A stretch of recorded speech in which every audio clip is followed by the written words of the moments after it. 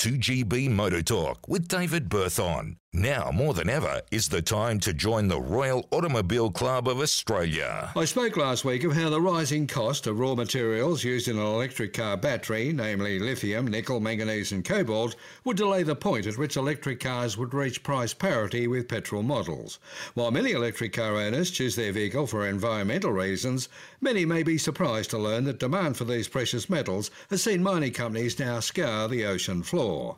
A report from Nature Science Journal estimates there are 274 million tonnes of nickel reserves within a 4.4 million square kilometre area known as the Clarion-Clipperton Zone, compared with estimated land reserves of 95 million tonnes, while undersea cobalt reserves are almost 500% more than those found on land.